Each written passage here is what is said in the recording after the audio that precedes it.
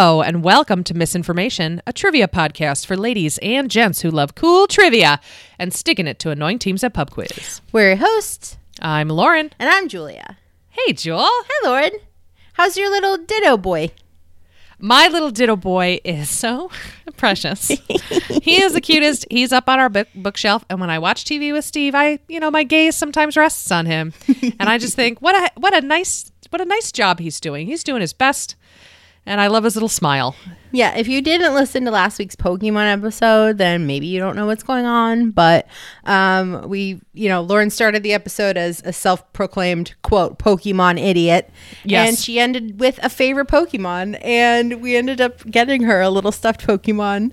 And yes. Now he's her favorite. He is my favorite. He's very cute and very purple. I was, Steve and I were watching like some Pokemon like thing on YouTube the other day. And I was like, it's not that I just didn't play Pokemon. It's that I don't know how this happened because you and I are like the same age, and Steve and I are the same age and all this stuff.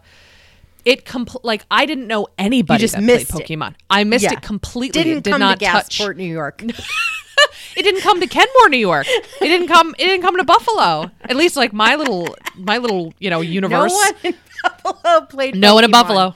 No. I think that's fact. I'm gonna say it's fact because I didn't even know what the hell it was until like probably college. Like it didn't come across for wherever I was. So something I missed out on. That and Harry Potter just missed out on two huge cultural touchstones. Yeah. Yep, that's okay. So now hopefully we are able to answer some minor trivia questions about Pokemon. Which is what we're here for. That's what we're here for. Another thing we're here for is to teach you all about important people that you may be unfamiliar with. Mm-hmm, mm-hmm. And this is a person that was super important, and it was just like we were very little when she was getting famous, I guess, okay. for what she was up to. So we were very little, like, single digits ages at this point. Sure. So she was not in our consciousness at all. Okay. Good to so know. some people who might be older, some Gen Xers and Boomers that listen to this pod might be super familiar with her and like, oh yeah, we know all about this already. But for those of us millennials and younger, I'm here to introduce you to Chief Wilma Mankiller. First of all, excellent what an name. Incredibly badass name. Yes. That is a righteously metal name. I love it so much. And I'll tell you all about the origins of it too.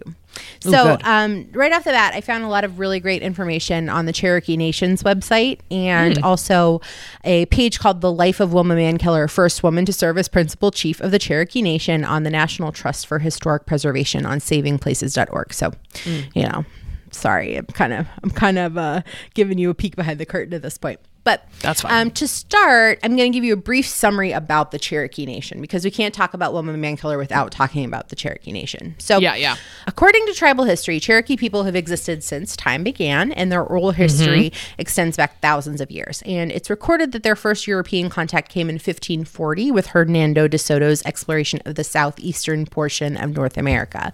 So, before the 18th century, the Cherokee people were concentrated in towns along river valleys of what is now southwestern North Carolina, southeastern Tennessee, edges of western South Carolina, northeastern Georgia, and also northeastern Alabama. Trade and intermarriage with European immigrants followed, notably with English, Scots, and Irish settlers who came to America. And treaties were made between the British and the Cherokee Nation as early as 1725, with the Cherokee Nation being recognized as inherently sovereign through those agreements. Cherokees then took up arms in various sides of conflict between European factions in hopes of kind of staving off further confiscation of their land and rights. Another quick sidebar. So, definition first. In linguistics, a syllabary is a set of written symbols that represent the syllables, stress, and timing which make up words.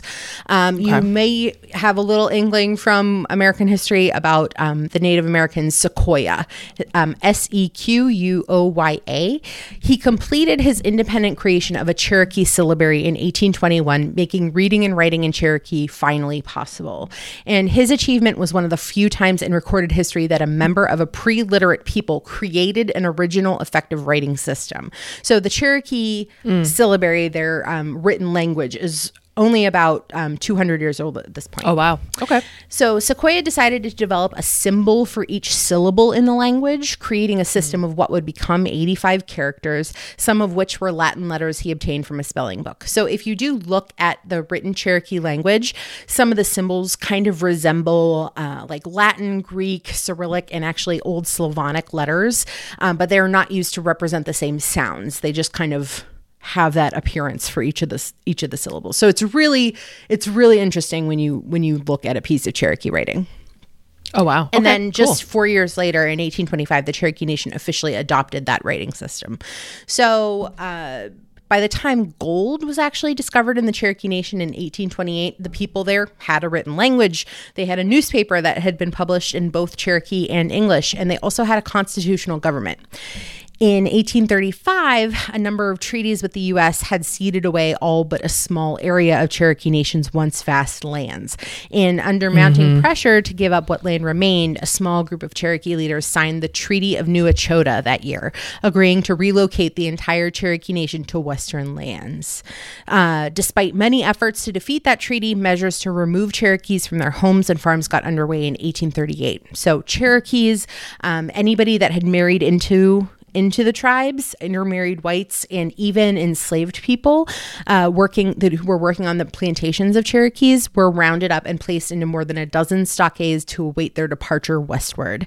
And it's estimated that 16,000 Cherokees eventually were forced to undertake the 6 to 7 month journey to Indian Territory in the land beyond Arkansas. Between the stockades, starvation, and sickness, and the harsh conditions, about 4,000 Cherokees perished, never reaching their new homes. Oh my God.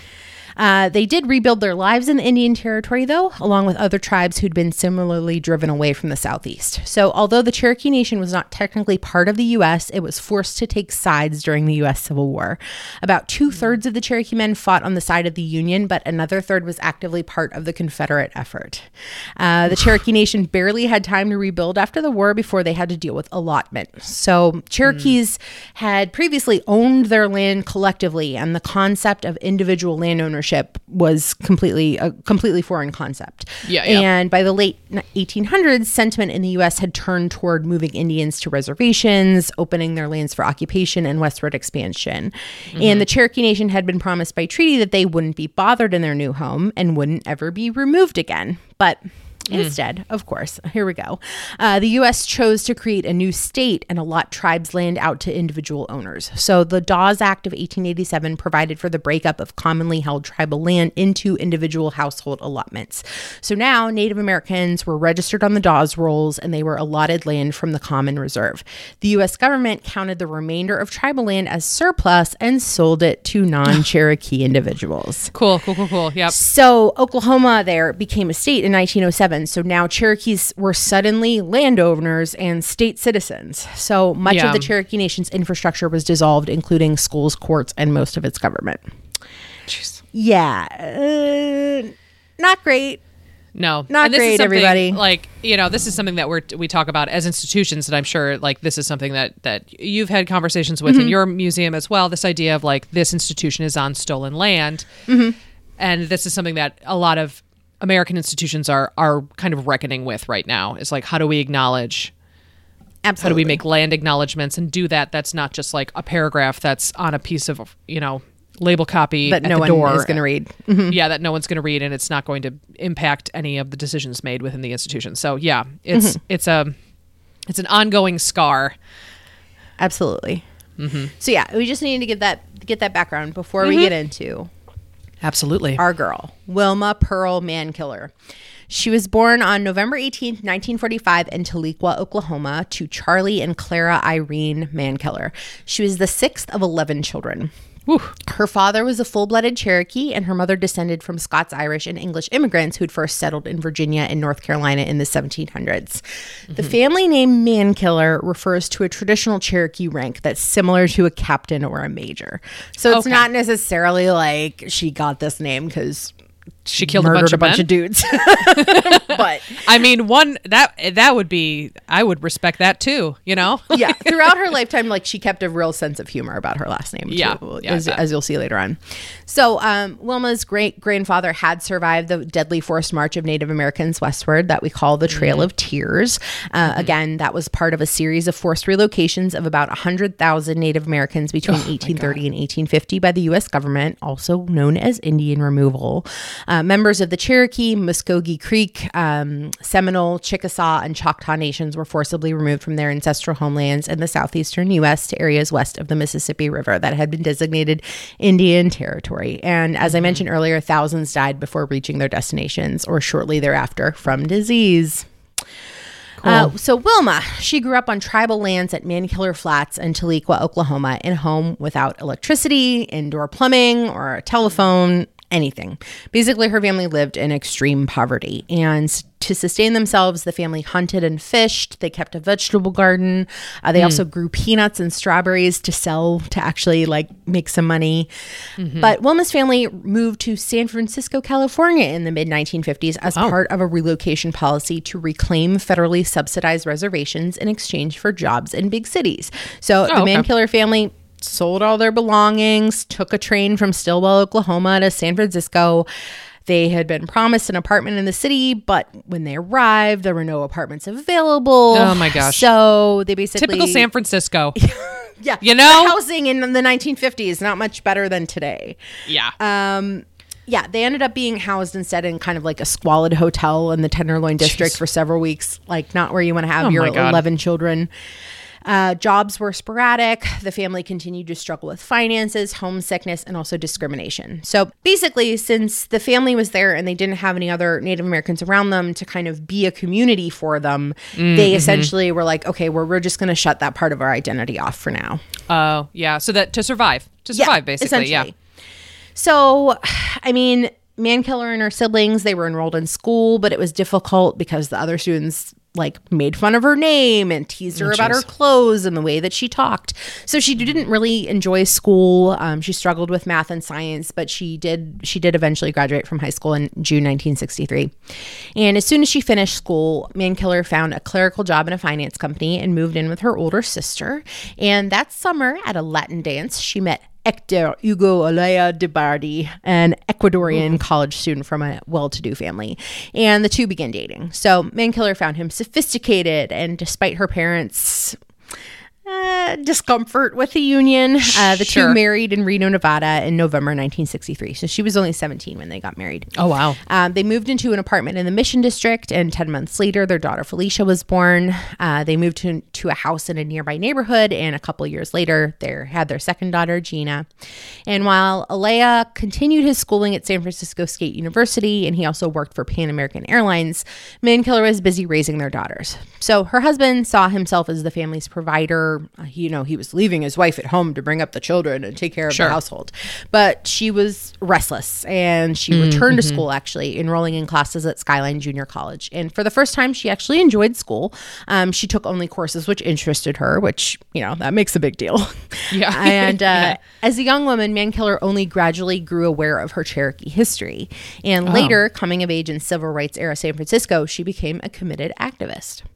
Oh, good for her. Mankiller started visiting the Indian activists who, for 19 months, called attention to their plight by occupying the abandoned federal prison on Alcatraz Island in 1969.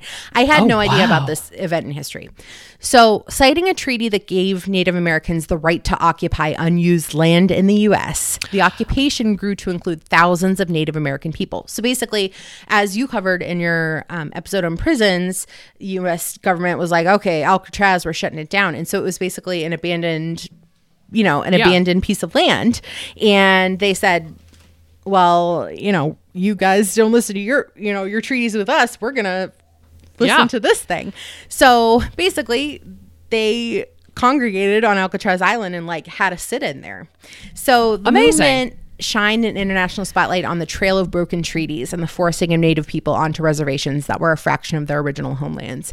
And there's also some great information about this event on the Alcatraz Island pages of the National Park Service website. Oh, good. So she was finally around other people, around who had this shared history, this culture, and she realized that that it would be really important to get into Native American issues.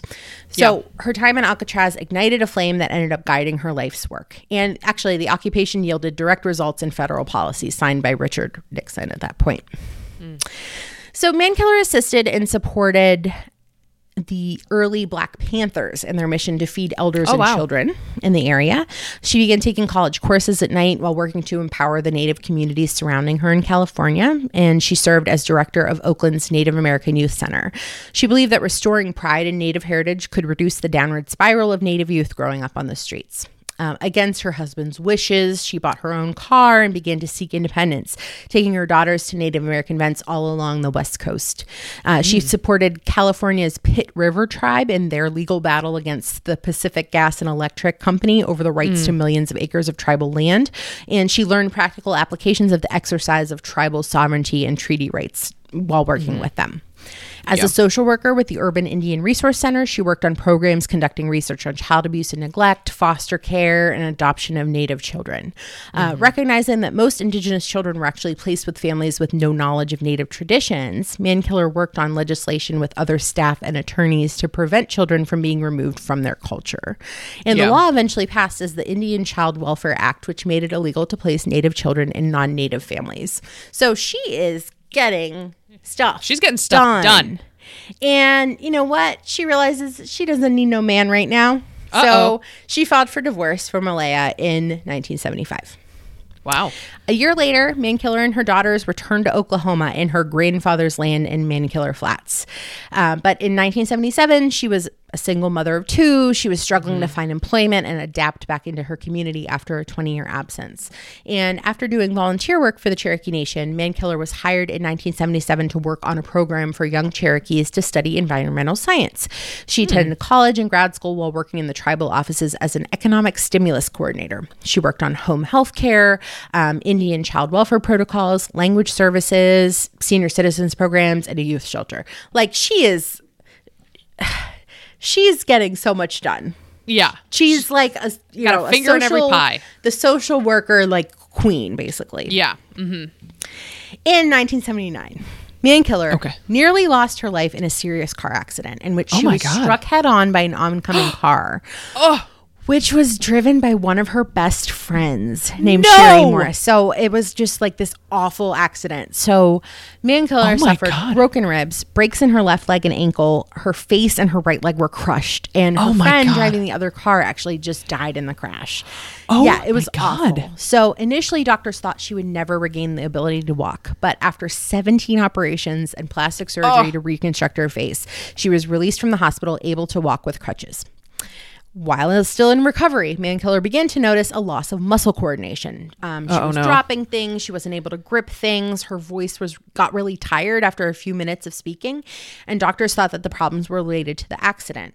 But then she was diagnosed with myasthenia gravis, which is a long-term neuromuscular disease that leads to varying degrees of skeletal muscle weakness.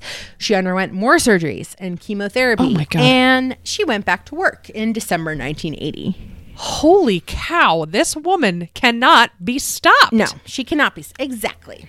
So, working as a grant writer, Mankiller's first community development program was for Bell, Oklahoma, which was a small Cherokee community of about 200 families that didn't have any running water. They had really high unemployment, and basically like a persistent sense of disempowerment. And by requiring community members to donate their time and labor to lay 16 miles of pipe for a shared water system, build houses, or work on building rehabilitation, the grant that she'd written involved the community in self-improvement. And the success of the program led to its use as a model for other programs and other tribes. And there's actually a 2013 movie based on this called The Cherokee Word for Water. Oh, cool. So in the midst of this project for Bell, Oklahoma in 1981, tribal chief Ross Swimmer promoted her as first director of a department that she devised, the Community Development Department of the Cherokee Nation. Over the next 3 years, Mankiller raised millions of dollars for similar community development programs. So her approach was basically one of self-help, which allowed citizens to identify their problems and gain control of the challenges they faced. So it's not just, sit back and say, oh, poor me, the government did this to me 100 years ago. She's like, no, we need to actually do something about the problems that we're having. Like, work together and solve these problems. Mm-hmm, mm-hmm. So Chief Ross Swimmer asked her to be his running mate in his 1983 bid for another term as head of the Cherokee Nation. Though they both wanted the tribe to become more self-sufficient, Swimmer felt that the path was through developing tribal businesses like hotels and agricultural enterprises, while Mankiller wanted to focus on small rural communities, improving housing and healthcare. So their policy differences were not really a key problem in the election, but Mankiller's gender was. She was absolutely surprised by the sexism she faced, as in traditional Cherokee society, families and clans were actually organized matrilineally. Yeah. So she received death threats. Her tires were slashed. God. There was a billboard with her face on it that was burned.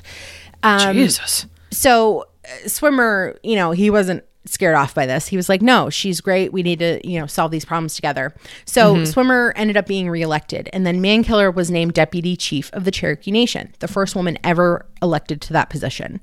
And as deputy chief, one of her main duties was to preside over the tribal council, which was the 15-member governing body for the Cherokee Nation. And though she assumed that the sexism of the campaign would end once the election was resolved, she quickly realized that she had little support in the council.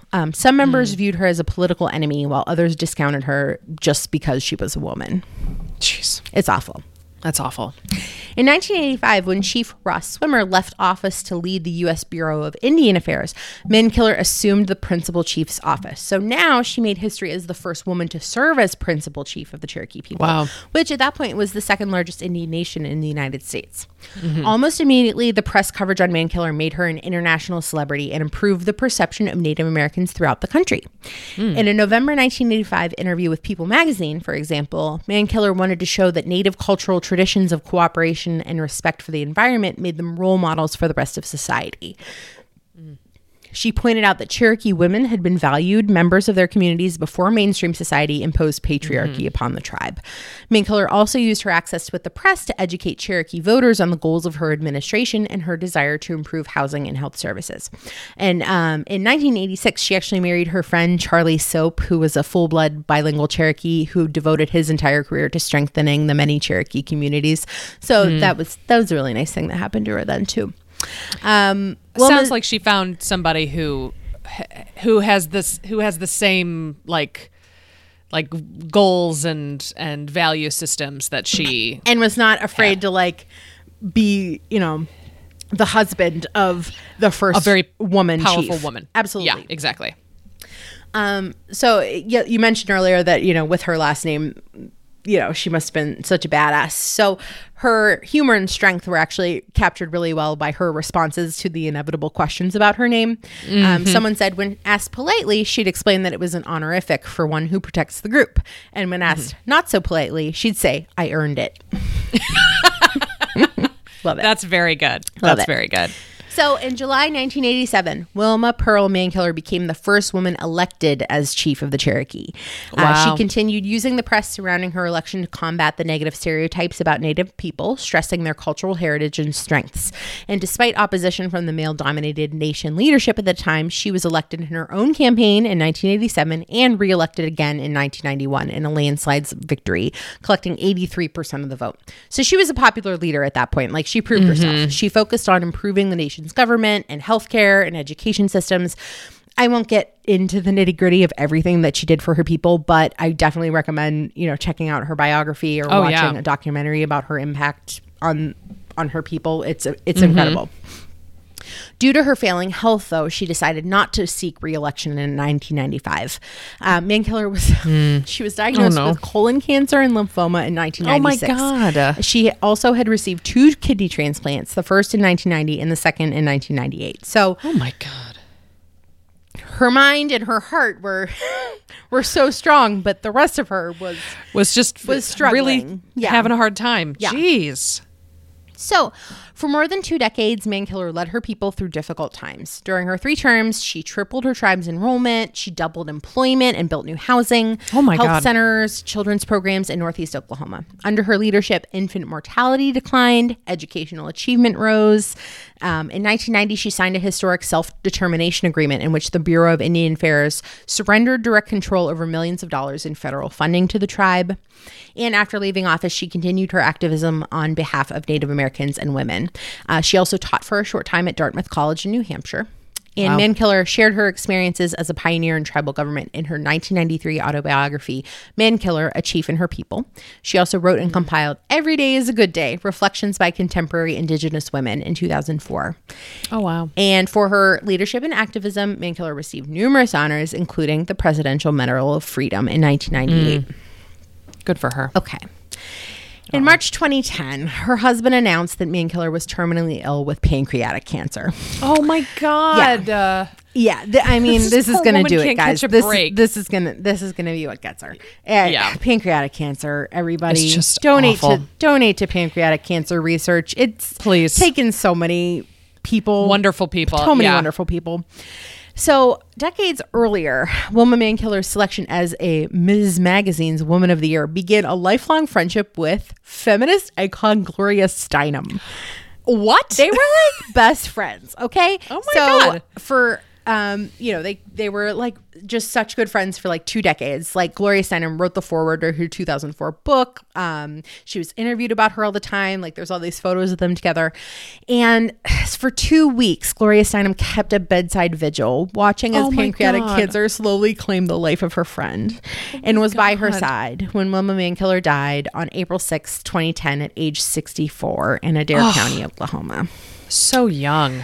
Yeah, right? She did so much stuff in like 40 years. Like she got so much done, made such an impact. So Gloria Steinem said of her friend, quote, "Ancient traditions call for setting signal fires to light the way home for a great one. Fires were lit in 23 countries after Wilma's death. The millions she touched will continue her work, but I will miss her every day of my life." Mankiller's papers are housed in the Western History Collection at the University of Oklahoma in Norman. There's also a really well-reviewed 2017 documentary called Mankiller by filmmaker Valerie Red Horse Mole. And Mankiller stated in her autobiography, quote, "If I am to be remembered, I want it to be because I am fortunate enough to have become my tribe's first female chief. But I also want to be remembered for emphasizing the fact that we have indigenous solutions to our problems." Amazing. And that's the story of Chief Wilma Mankiller. That's amazing. I didn't know any of that. That's Know incredible. any of that. It was like a name that had like flitted through my head, and you know, we have like learnedly questions come up so often, and we've had a couple that have asked us about Native American women, and there's only so many names that like we as white people are familiar with, have heard of or know about. So it's really important to like expand our knowledge base and learn about the great impact of people like her.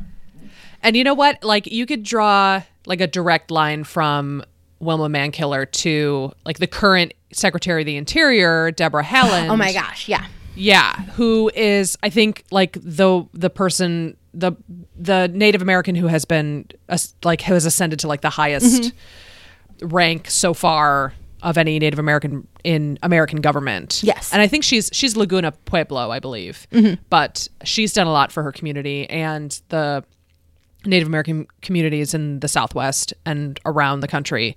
But yeah, like women, like the matrilineal society of Native cultures provides this platform for women to gain power and has been since the beginning. And it's interesting that she saw so much resistance against that.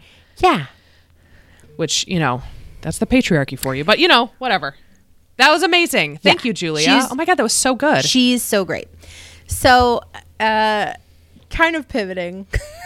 The quiz is called This Ain't It, Chief. This is a quiz about chiefs in pop culture. Ooh. Question 1. We'll start off easy. Master Chief is the protagonist in what multimedia franchise, originally developed by the Radiant Bungie Inc. and now managed by 343 Industries? Question 2. Deja vu! Once again, it's almost time for the big game, and just like in 2020, the Kansas City Chiefs are playing in the Super Bowl. What is the name of the team's official mascot? Question 3. Chief Bromden, a very large and docile Native American patient at a psychiatric hospital, is the narrator for what 1962 novel about the antics of Randall Patrick McMurphy? Question 4. Even those of us with harried schedules who aren't devoted Simpsons fans should get this one. Who is the head of the Springfield Police Department? Question 5. Lynn Thigpen portrayed the chief of Acme CrimeNet for 5 seasons on the 1990s children's geography game show, Where in the World is Carmen Sandiego? Name for me, in order, the 3 key items that Gumshoes were required to find in each episode so that they could apprehend Carmen's vile henchmen. Question 6. Which 1907 short story by O. Henry follows 2 men who kidnap and demand payment for a wealthy man's ginger-haired son? Ironically, the men are driven crazy by the boy's behavior, and they end up paying the father to take his son back. Question 7.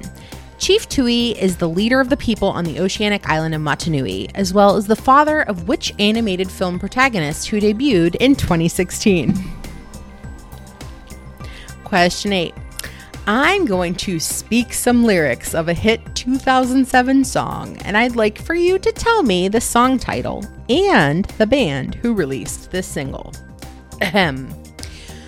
Due to lack of interest, tomorrow is canceled. Let the clocks be reset and the pendulums held. 'Cause there's nothing at all except the space in between. Finding out what you're called and repeating your name. Question 9. The character of Josiah Jed Bartlett, the beloved president and commander-in-chief from the television series The West Wing, was said to be a direct descendant of the stony Josiah Bartlett, a real-life signer of the Declaration of Independence on August 2nd, 1776. But this is not a West Wing question. Name me either which former colony the real Josiah Bartlett represented in the Second Continental Congress, or how many future U.S. presidents signed the Declaration of Independence. And finally, question 10. Hit 'em with your purse.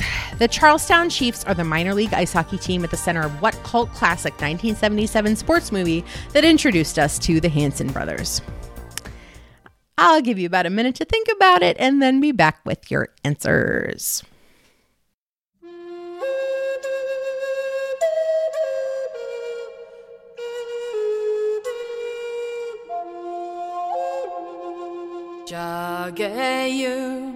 Jagayu, ani chalagi. Jagayu, ani chalagi. Jagayu, gather together, we stand to honor with roses and cedar and all the colors of sunrise and sunset. A beloved woman who walked among us.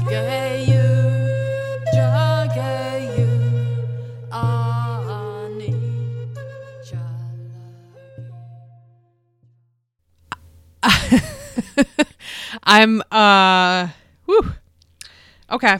I'm having a hard time with these, but let's do this. Yeah, we'll do it. I was trying to get a mix of everything. Oh, you've got a good mix, of everything, guys. So, question 1: Master Chief is the protagonist in what multimedia franchise, originally developed by the Radiant Bungie Inc. and now managed by 343 Industries? Is this Halo? It is Halo. Okay. Whew. And the 6th main installment, Halo Infinite, is due for release in fall of 2021. So everybody be prepared for your boyfriends and husbands to be attached to their Xboxes for several months. When I told Julia that Steve's just started playing Halo, she couldn't believe it. She gripped her pearls with her hand and went hard. I pulled them off. Big. They rolled everywhere. I was like, what's going on? And of course, I don't know anything about video games. So Julia had to warn me about what Halo is. Ugh. She was like, he's not a first-person shooter kind of guy. I was like, I know. He likes puzzle games. I don't get it. Now he's Master Chief. Now he's Master Chief. Nothing. Question 2. Deja vu. Once again, it's almost time for the big game. And just like in 2020, the Kansas City Chiefs are playing in the Super Bowl. What is the name of the team's official mascot? I mean, I have no idea. I mean, I did watch their game against the Bills, but I don't know. Is it like Tootie? I don't know. I would like you to describe for me. Describe Tootie for me, Lauren. I imagine Tootie is. Tootie is now. I'm going to take like it's good. They put a little spin on it. Yeah. Okay. Tootie is a train engineer. He's the chief train engineer. So, and he's called Tootie because he loves toot the horn. I mean, you know what? I'm going to write this down. Tootie. This is because I'm so sure I'm right. Because I'm so sure I'm right. So much better than the real answer. What's the real answer? So instead of Tootie, the train engineer, the mascot for the Kansas City Chiefs is named KC Wolf. Oh, yeah. No, yes. Mine's way better. Yeah, yours is way better. So first introduced in 1989 as the successor to their previous mascot, who was named Warpaint, which was a horse ridden by a man wearing full Native American headdress. KC Wolf was named after the team's Wolf Pack, which was a group of boisterous fans who sat in temporary bleachers at Municipal Stadium. The mascot, KC Wolf, designed by none other than Bonnie Erickson, the creator of Miss Piggy and Statler and Waldorf, who worked for Jim Henson and the Muppets and has created a number of other professional sports mascots, including Youppi and the Youppi. Philly Fanatic, and a couple of other ones. She didn't design Gritty, did she? No, she didn't. And Gritty, I saw her like the week after Gritty debuted, and I was like, "You got to tell me, Bonnie, what do you think of Gritty?" And she was like, "He's really fun." And you know what? I've accepted that. I mean, he's a chaos Muppet for sure, but. Absolutely, with the googly eyes. I think Gritty was not designed by anyone. He emerged fully formed from the sewers of Philadelphia. Yeah, from the sewers of Philadelphia, and he came to save us all. All right, question 3. Chief Bromden, a very large and docile Native American patient at a psychiatric hospital, is the narrator for what 1962 novel about the antics of Randall Patrick McMurphy? Oh, that's One Flew Over the Cuckoo's Nest. Absolutely. Yeah. By Ken Kesey. The novel is a direct product of Kesey's time working the graveyard shift as an orderly at a mental health facility in Menlo Park, California. And not only did he speak to the patients and witness the workings of the institution, he also voluntarily took psychoactive drugs, including mescaline and LSD, as part of Project MK Ultra. Dang. What? What? The 60s were wild. That's a wild time. I would not have survived it. Like, I would have just been like, that's it. Just take me, zombies. I can't deal with this. All right, question 4. Even those of us with harried schedules who aren't devoted Simpsons fans should get this one. Who is the head of the Springfield Police Department? Is this Chief Wiggum? You are correct. This is Chief Clancy Wiggum. And his surname Wiggum is the creator Matt Groening's mother's maiden name. Really? Yes. Yikes. Yikes. All right, question 5. Lynn Thigpen portrayed the chief of Acme CrimeNet for 5 seasons on the 1990s children's geography game show, Where in the World is Carmen Sandiego? Name for me, in order, the 3 key items that the Gumshoes were required to find in each episode so that they could apprehend Carmen's vile henchmen. I have not watched an episode of Carmen Sandiego since easily 1993. Okay. So it's been a minute. I want to say it's like, and this is probably totally wrong. I want to say it's like, the Capitol, a landmark, and like, I don't know, like I don't know. It's like I want to say it's like big things that you can't actually grab. It's just like concepts. Yes. Yes, you're right. It's concepts. The answer is the loot, the warrant, and the crook. Oh, right. And so Rockapella would like sing that. Like, the loot, the warrant, the crook. Rockapella, underrated band. Honestly, I don't even like acapella, but one of the best show theme songs to ever happen was for Where in the World is Carmen Sandiego. Absolutely. So the show itself was actually created partially in response to the results of a National Geographic survey that indicated Americans had alarmingly little knowledge of geography, with about 1 in 4 at the time being unable to locate the Soviet Union or the Pacific Ocean. Oh, no. That's embarrassing. Yeah. So I'd like to think that a group of us millennials kind of learned our geography stuff from at least, if not the video game, Where in the World is Carmen Sandiego, but the game Definitely show. The TV show. I loved that show so much. Oh my God, my days to tape it. You didn't want to get the map of Africa. That's all. That's all you knew. The dreaded map of Africa.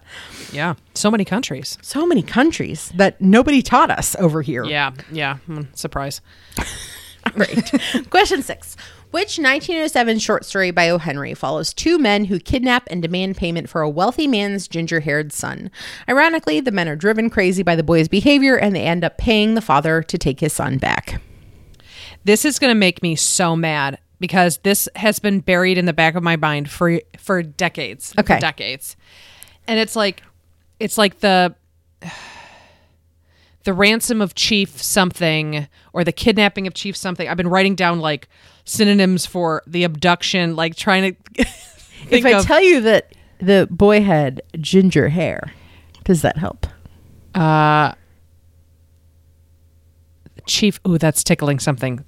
Chief Red. Put the words in the right order now. The ransom of Chief Red? Close. The chief, the redhead. The ransom of Chief Red. Oh man, you have the words. You have the words. You just have to put them in the right order. And I know to you that means you already have the correct answer, but give it a little more. Give it a little more for everybody. Okay, in the back. First, I'm just going to put a check mark to prove that I got it right because I said all the words. You said all the words. The ransom of Red Chief. The ransom of Red Chief. Yes. Yes. Great. Okay.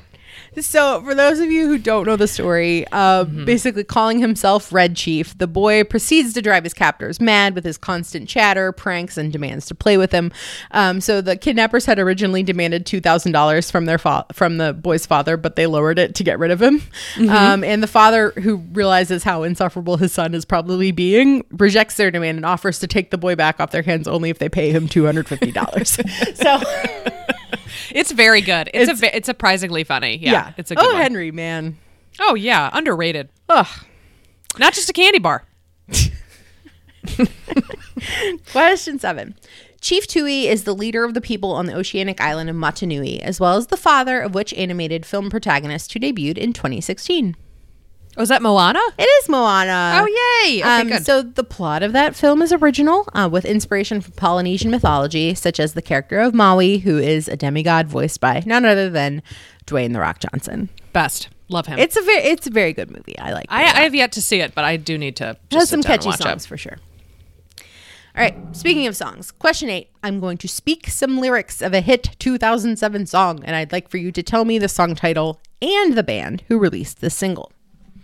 Due to lack of interest, tomorrow is canceled. Let the clocks be reset and the pendulums held. 'Cause there's nothing at all except the space in between. Finding out what you're called and repeating your name. I have no idea. I'm assuming the word chief is in there somewhere. Or maybe it's in the band's name. It's okay. I'm gonna split the diff. It's called Chief by the band Chief. Ooh. Look at you. This is Ruby, Ruby, Ruby, Ruby. Ah. You know this song. You absolutely know this song. The song's called Ruby by the Kaiser Chiefs.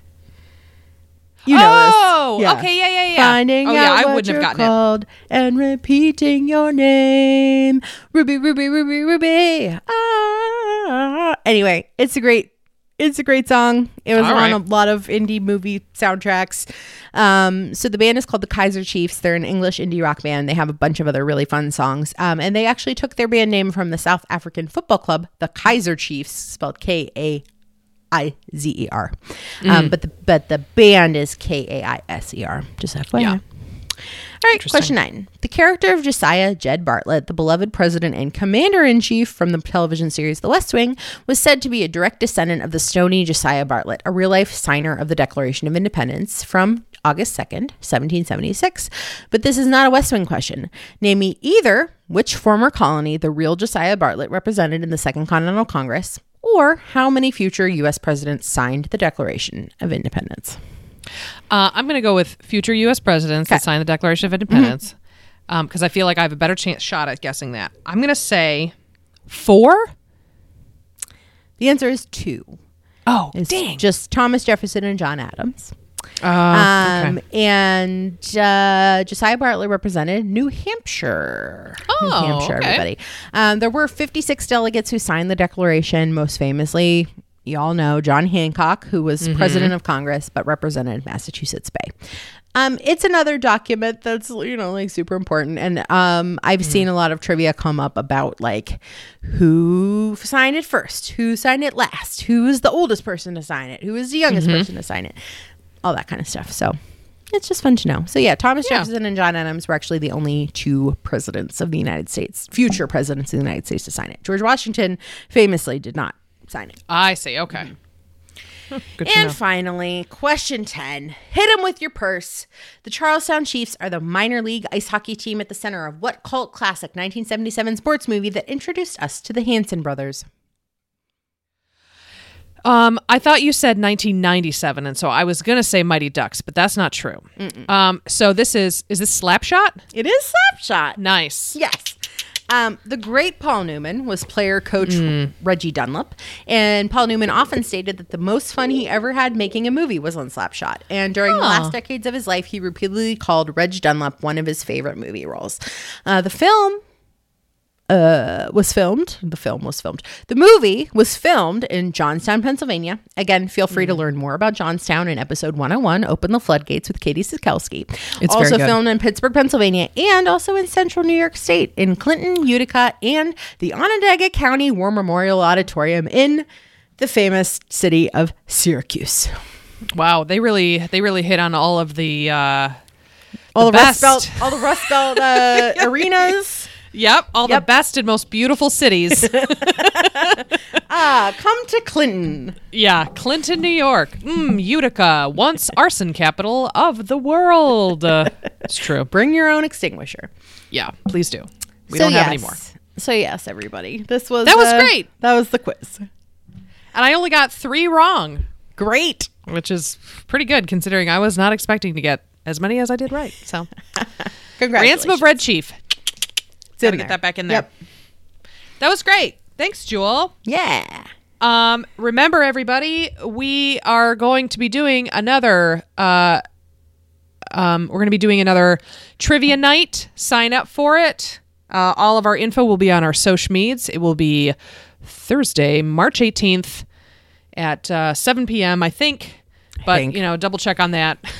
We'll be at the Memorial Art Gallery this time. Yes, it will be at my place of work. And don't be afraid, it will not be art history questions. It will be trivia questions based on pieces in our collection. So you'll get a little taste of our... Inspired by the art. Inspired by the art, yes. So you get a little taste of our artwork, some of our best pieces, some of our most fun and our personal favorite pieces. And then you'll get some trivia questions and you get to win prizes. I mean, what's better than that? And you'll get to see both of us. Yes. If you missed us last time, or if technical difficulties prevented you from enjoying yourself to the fullest, don't worry. This time, everybody will have it all figured out. Yeah, hopefully this time it will not look like we died at the end. I actually keep forgetting about that part. Yeah. It's because it was so traumatic that we just put it out of our minds. So, yes, thank you everybody for listening. Keep an eye out for the link for that, and we will catch you next time. Adios. Bye.